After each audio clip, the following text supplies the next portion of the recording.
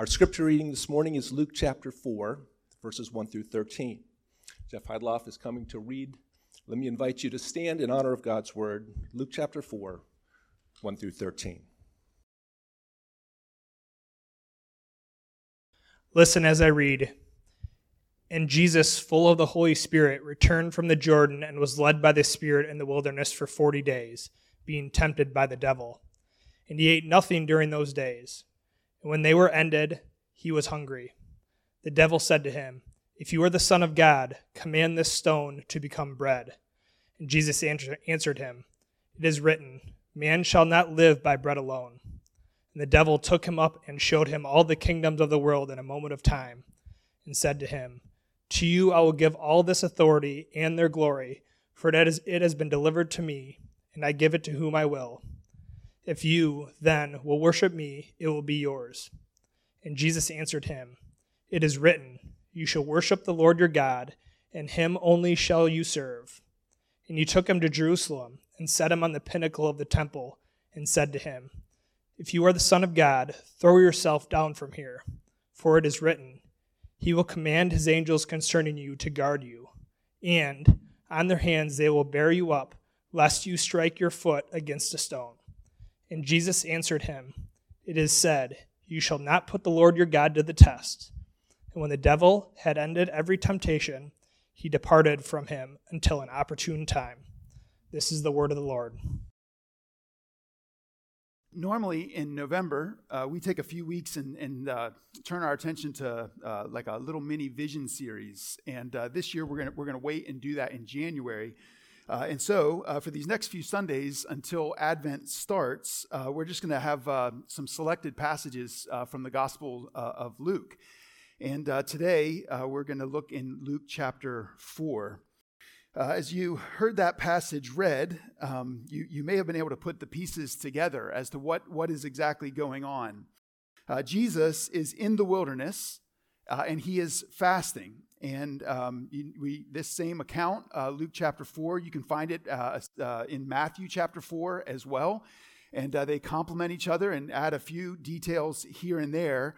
But he's been in the wilderness for 40 days. And during this time, the devil has been after him. That's what these accounts indicate. And if you were to say, well, what exactly is fasting? Well, fasting is giving up something. Often it's food, and in this case, it's certainly food. Giving up something in order to more wholly and intentionally focus your heart and your mind on something better, on the Lord himself. And yet, the Bible indicates that this is the very time when Satan attacks him. And so if you're familiar with the spiritual practice of fasting, it's this intentional effort to say, I'm going to put off something in order to pick up this relationship with God in a more intense way. And yet we find out here that is the very time that the testing, the temptation, the attacks intensify. I don't want you to miss the fact, in addition, that the Spirit of God is leading Jesus. That it says in verses 1 and 2, it's very clear, Jesus full of the Holy Spirit. And so there's the Spirit led into the wilderness. Like there's this sense in which the Spirit is at work in Jesus' life. He's picking up this spiritual practice, this spiritual discipline of fasting. And while he's in that condition, full of the Holy Spirit, participating in a historic spiritual practice, that's when the attacks are the worst. See, temptation can be that's a problem for Christians. That bothers a lot of followers of Jesus. But one thing that I want you to take away from this account is that temptation isn't necessarily your fault. The Bible tells us that Jesus was sinless, and yet Jesus is tempted. Jesus was tempted, the Bible tells us, in every way like we are. And so temptation is a hard thing to navigate, and it comes upon us sometimes at the times where we are least expecting it. Jesus' situation is a little complex. Jesus is by himself, and Jesus is without food. Years ago, I came across this little acrostic, and I've thought about it a bunch of times, but it's the acrostic HALT, H-A-L-T, and the acrostic stands for hungry, angry, alone, and tired. Hungry, angry, lonely, and tired. And the case is made that people are much more vulnerable to failure when they are in any of those situations. If they're hungry, if they're angry, if they're lonely, if they're tired. None of those emotions or realities are wrong in and of themselves, but they are sort of danger zones. People are more vulnerable to sin in those situations. And we know it from the Bible, but you also know it from your own life.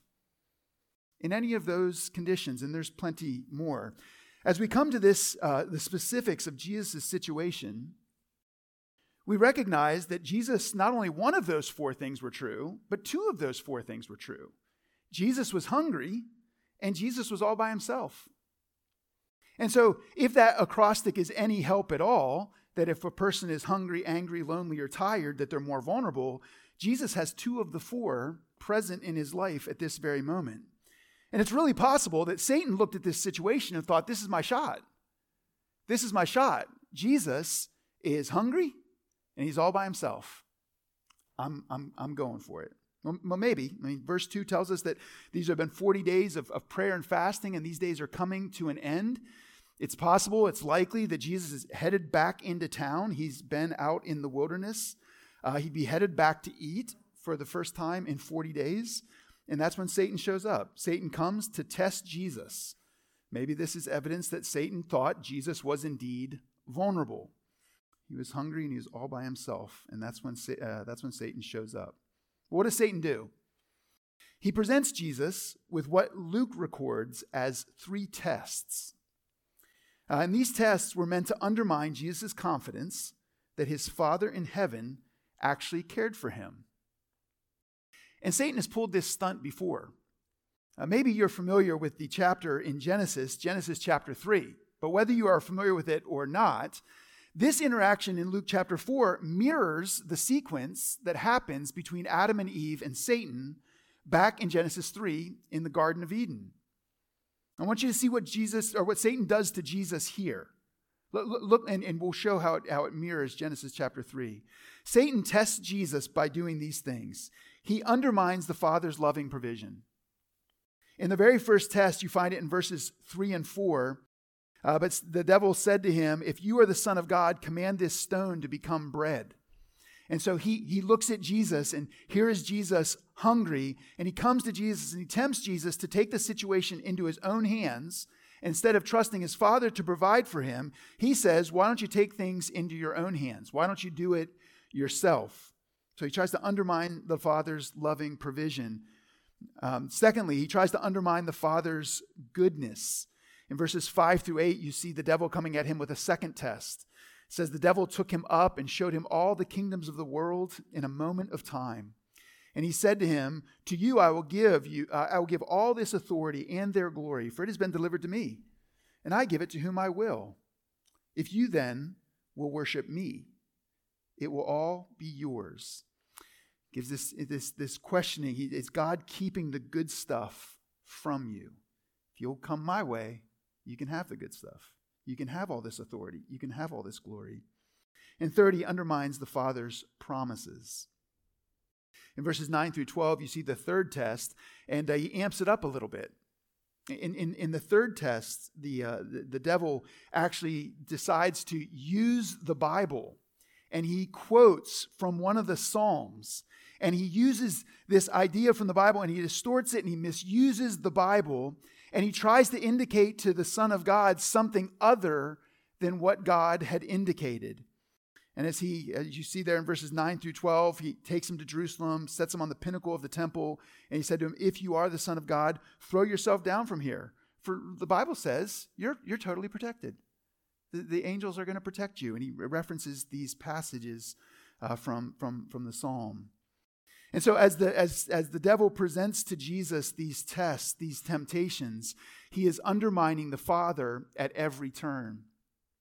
If you remember Adam and Eve, they actually fell for these lies. They believed that God was indeed holding out on them. They are in the garden, and they are living in perfect shalom, in perfect relationship with the God of heaven. They have a garden that is full of all good things. And yet God had told them, there's this one tree, I don't want you to eat from this tree. And as Satan comes to them, Satan comes to them, and he comes to them with some of the very same lies. He comes to them and he indicates that maybe God isn't actually providing for them the best food. That maybe that's the fruit that they really, really want. God's not providing for you. He's keeping it from you. He says, what if what that fruit offers is the really good stuff? What if eating that fruit actually opens up the doors that you so long for, that gives you the knowledge and the awareness that you so desire? He's keeping the good stuff from you. And it undermines the Father's promises as he offers the word of God. Again, Satan in the garden distorts what God has said, twists what God has said, and tries to invite them into something other than what God had promised them, what God had offered them. Well, as Adam and Eve heard these lies, they ended up believing that God was holding out on them, that God wanted to keep the really good stuff for himself, that they really wouldn't die if they did their own thing. So that's exactly what they chose to do. They chose to do their own thing. We often talk about them eating a piece of fruit, and they did, but it's not about the fruit specifically.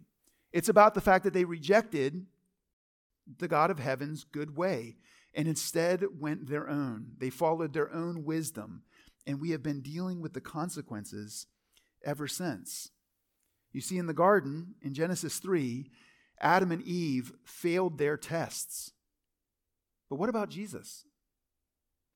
Well, you heard it read. Jesus passes all three of these tests with flying colors. He rejects Satan's temptations by turning to God's words and trusting his Father's character and his Father's promises instead of chasing after instant gratification or physical desires. Jesus shows us that God's design for his people is to say no to sin, aided and fueled by trusting that God is good and with trusting his word, unlike Adam and Eve. If you notice Jesus' responses to each of these three tests, in all three of these tests, Jesus quotes scripture back to the devil all three times. All three texts that Jesus references are from Deuteronomy. Deuteronomy chapter 8 verse 3 is his first answer. Deuteronomy chapter 6 verse 13 is his second answer. And Deuteronomy chapter 6 verse 16 is his third answer. You see, Jesus is seeing what the devil is presenting to him, recognizing these things as distortions and as lies, as invitations to run opposed to God's good way, and he sees them for what they are.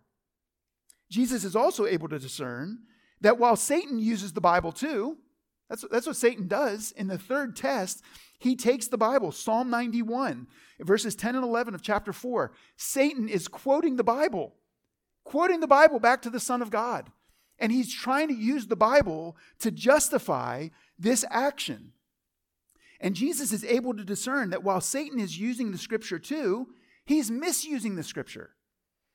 You know, one of the challenges that we have in our current moment is what we sometimes, with a little snark, refer to as the Church of Google. And if you want to have the Bible affirm some aspect of your lifestyle that traditionally Christianity has not affirmed, you just have to Google it. Just Google it, and you will find somebody who has found some sort of way to manipulate the Bible to affirm whatever it is that you want to have affirmed. You can find it. It's out there. And Jesus, as he is interacting with these temptations from Satan, he recognizes that Satan is using Scripture, but he's also able to see that Satan is misusing it. What an excellent model. What an excellent example of not getting distracted by the distortions, by the sleight of hand or the lies. The Bible in several different places tells us that Satan is a liar, that he loves confusion, that he loves distortion. Instead, Jesus trusts God's direction. But we have to see here that Jesus is not just quoting verses. He's actually stating the desire of his heart. Jesus fights temptation with a heart that actually believes the Father, that actually believes the words of the Father. This is not just knowledge. Do you notice in the second test, what the devil puts before him is actually a call for Jesus to come worship him. He says, if you will just worship me. What's he talking about? He's not just talking about Jesus' actions. He is talking about actions, but not just actions. He's talking about Jesus' heart. He's talking about Jesus' affections. He wants to turn Jesus' desires away from the God of heaven, away from his Father in heaven, and towards something less than, something false. So Jesus, yes, he turns to God's words, but he's also reflecting the desires of his heart. He actually believes God, and he believes God's word. So yes, we need to know what God says. Yes, it's a tool to fight temptation. It should result in changing what we believe and what we do.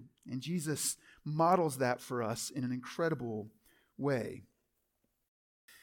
But if you'll notice this, it is clear that Luke does not record every aspect of Satan's temptations. There's indications in the beginning of this text and at the end of this text that Satan had been at work on Jesus, that the temptations had been many.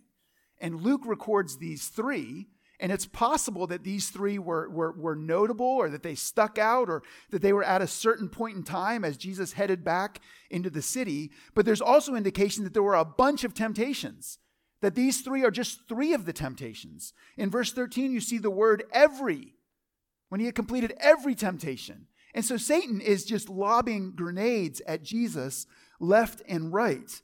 And maybe you can relate to this, that you feel like, when it rains, it pours, and the temptations just keep flying. And there's all kinds of reasons for you to doubt who God is. There's all kinds of reasons for you to doubt his provision. Maybe you can relate to this sense of feeling like temptations are bombarding you. It appears that that is what is happening.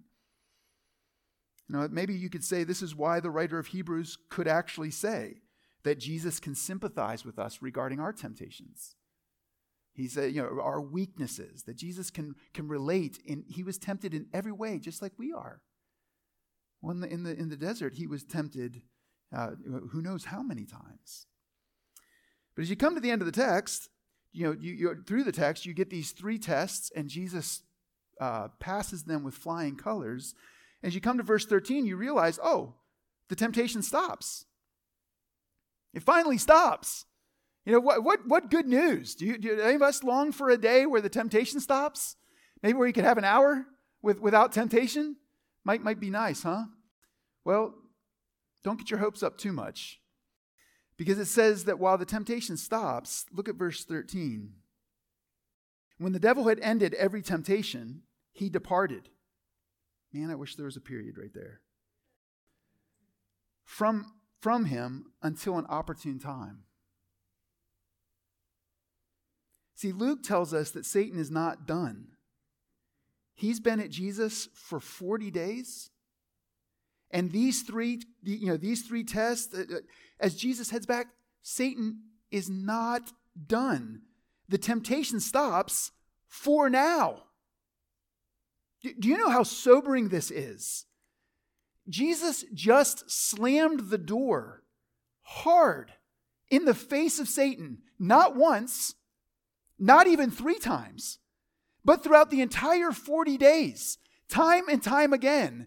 Jesus said no to the temptations of Satan. He said no to them with crystal clarity, trusting God the Father, trusting the words of the Father. And Satan's response is, I'll be back. Satan's response is, I'm gone for now, but I'll be back until an opportune time. Listen, this should wake us up. It is so easy to see this passage as the key for us to conquer temptation. You want to conquer temptation? Here's what you do. Every time Satan comes at you, quote scripture, and you'll tucker him out. He'll wear out and he'll quit. He'll leave you alone because he knows you're a man or woman of God. No, that's not a takeaway from this passage. It's the exact opposite of that. What this passage is actually telling us is, you don't have a chance.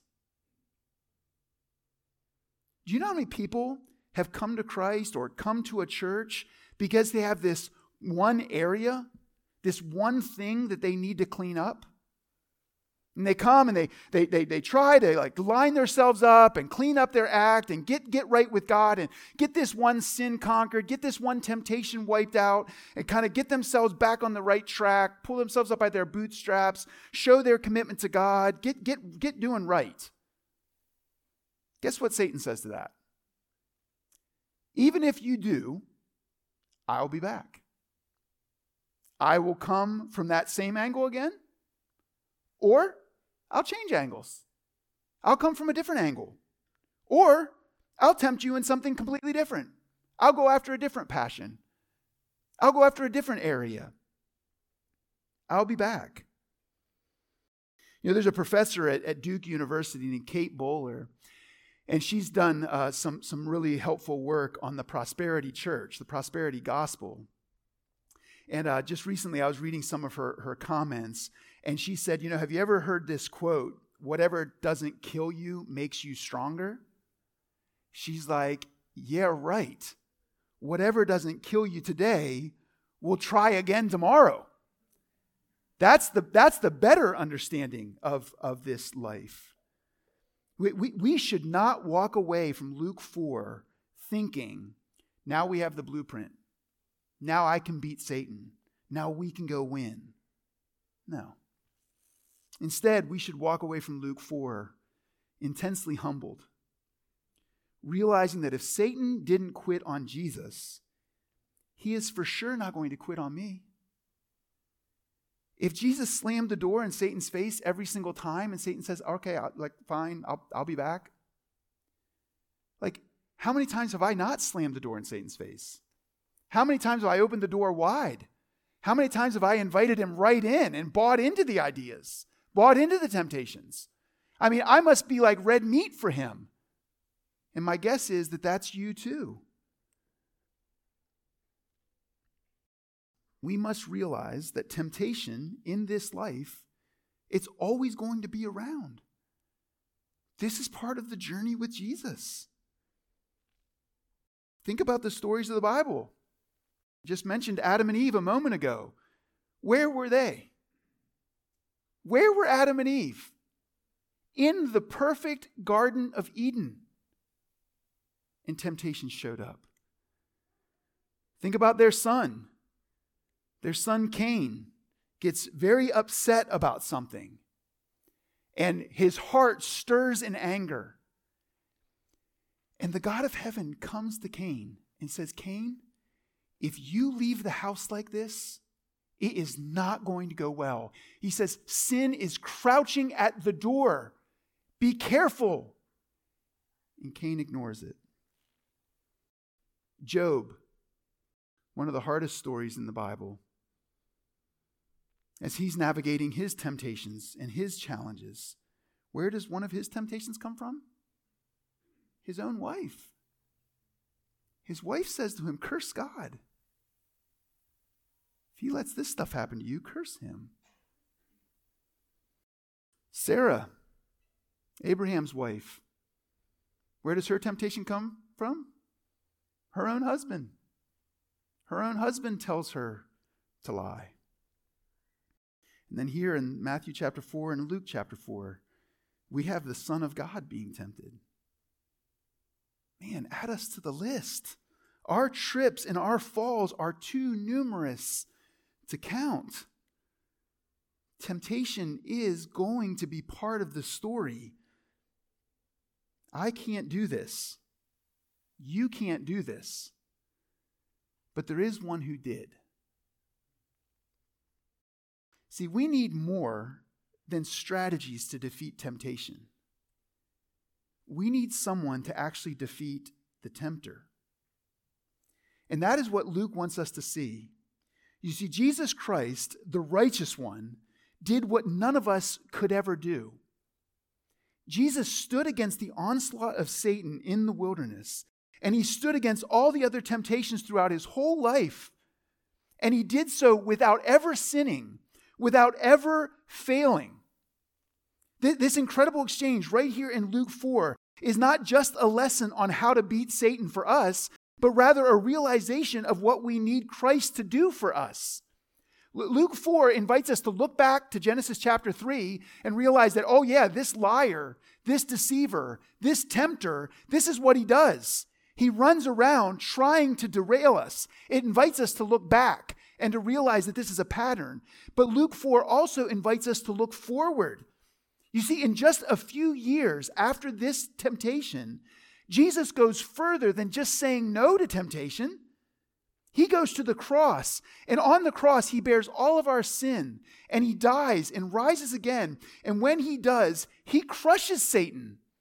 And when he crushes Satan, do you know that he is keeping the promise that God made way back in Genesis 3? You see, after Adam and Eve failed their test in the garden, sin infected the world. And God comes and meets with Adam and Eve, and he says, it's going to be, guys, you don't have any idea how bad it is. It's so much worse than you could have ever imagined. It's impacted everything. It's infected everything. But I've got a plan. I've got a plan. And Eve, from your seed is going to come someone who is actually going to crush this one. He's going to crush the tempter. He's going to crush Satan. And when Jesus went to the cross, died for our sins, and rose again, that's exactly what Jesus did. He crushed Satan, and he kept the promise of God. So Satan, right now, yeah, he's still causing casualties. Yes, Satan keeps coming and has no shame, but at the very same time, Christ has already provided our rescue. Yes, Satan is roaming about, seeking whom he might devour. But at the very same time, he's on a leash. You know, there's this illustration that we ran into years ago, and it's the illustration of a farmer out in the middle of the field, and he's on his tractor, and he's riding around out there, and he sees a rattlesnake. And he doesn't have any tools with him to kill the rattlesnake, because all that he has is a rock, a stone, out there in the middle of the field. So he goes over and he grabs this stone and he throws the stone down on the neck of the snake, and it pins the snake down. And the farmer then walks all the way back to the barn to get a shovel. And he has a pretty long walk back to the barn. And he's going to get the shovel. And when he gets back with the shovel, he is going to take that snake's head off and alleviate the danger. But while the farmer walks back to the barn, that snake still has a bite. That snake's been crushed, but it's not done yet. That snake, if you get close enough, that snake, as it whispers and lures you in, it still bites. The day is coming where its head is going to be severed, where it's going to be done, where it's going to be finished. But the farmer's not back from the barn yet. And in so many ways, Jesus' conquering of Satan puts us in that kind of a situation. To be honest with you, is all Satan really has is lies. Is all he has is lies. He's just wooing you in with lies. He's a conquered foe. He's going to be put away forever, but that day's not yet. Yes, Satan is trying to enslave you to sin, but at the very same time, we've already been freed. In Revelation chapter 1, verse 5, it says, "To him who loves us and has freed us from our sins by his blood." Yes, Satan is dangerous, but at the very same time, Christ is so much greater. 1 John 4:4, "Greater is he who is in you than he who is in the world." So we could have come to this passage and focused on 3 lessons on how you can beat Satan, just like Jesus did. And there would be some help there. There would be some tools for you to face your temptations. Could have spent our time talking about how to stop temptation in its tracks, or again, how to beat Satan. But the even better news that I'm telling you is that the one and only who could ever beat Satan already did. Here in Luke chapter 4 and every other single time. And that very one is now offering you to come to him, to realize how often you have lost the battle with temptation and how desperate you are in need of him and his righteousness. He's inviting you to see that he is better, that his way for you is eternally good, to trust him. You know, one of the proofs that Jesus is greater than anything else In 1 John chapter 2, verse 1. This is what the Apostle John writes. He says, "My little children, I am writing these things to you so that you may not sin." Okay?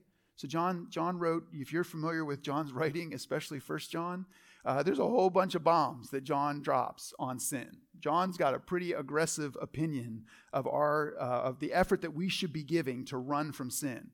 He recognizes that it is for our ill. It is to our pain if we walk in sin. And so he calls us from that. He calls us with quite a bit of magnitude to run from sin. And so in chapter 2, verse 1, he says, "My little children, I am writing these things to you so that you may not sin."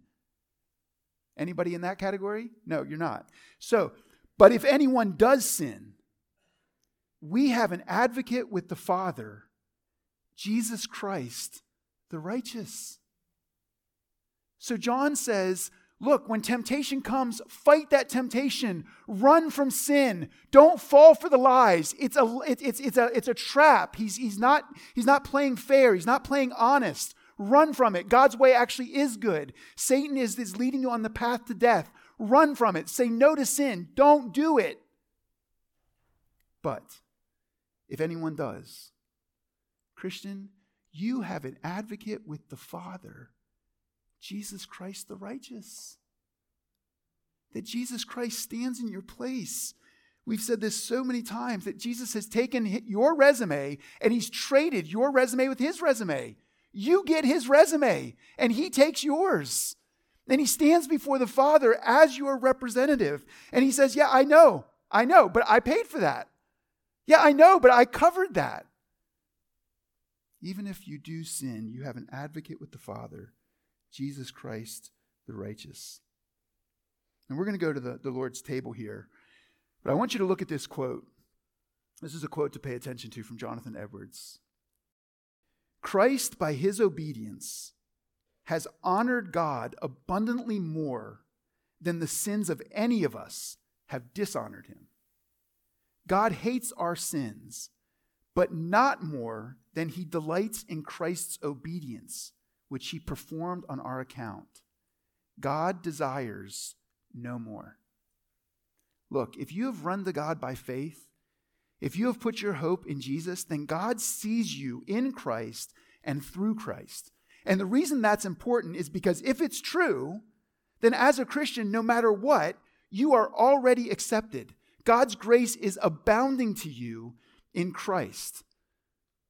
And what's the result of seeing Jesus in Luke 4 instead of just seeing instructions for a personal victory? Well, one of my favorite books, Gospel Primer, says this: "In moments of temptation, I can say to myself, I can commit this sin, and God's grace would abound to me all the more as he maintains my justified status. But it is precisely for this reason that I choose not to commit this sin. In such moments, I can walk away from sin with laughter in my heart. This recognition that God is that good for me, to me, that he is providing my justification with such confidence that I don't have to run and try to do it myself. And so can you, not because you're strong enough, but because Christ is good enough. Not because you alone are able to beat Satan, but because Christ already did. And that's why we run to this table. We fight the fight every day, and we should, but we are constantly reminded that our best fight is not enough. We need a rescue. We need a rescuer. And Christ is that rescuer. As Hebrews chapter 4 says, Jesus is actually the mercy and grace that we can find in our time of need. If our servers will please come, let's pray. God, my guess is that there's a lot of common ground here in this room when we think about temptation. When we think about the wooing of our hearts, the whispers that we might hear, the desire to do things that we know are contrary from your good design. God, would you help us to realize, first of all, we are not alone in that. Everyone in this room is fighting their battles. Everyone in this room is trying to trust your word, trying to trust your way, trying to believe your promises. God, would you help us to realize that we've got a lot of partners in this journey. Help us not to live in the dark. Help us to bring those things into the light. God, would you help us to fight sin? But even more than that, God, would you help us to turn with full confidence and trust that there is one who actually crushed the tempter, who actually took all of our sin and paid for every bit of it, past, present, and future. And that because Jesus has done that kind of work on our behalf, we can actually stand here with total confidence of your love for us, that you smile upon us, that you welcome us in, that your Son has brought us home. God, we thank you for this table, for this bread and this cup, for the opportunity for us to remember that the body has been broken, the blood has been spilled for us.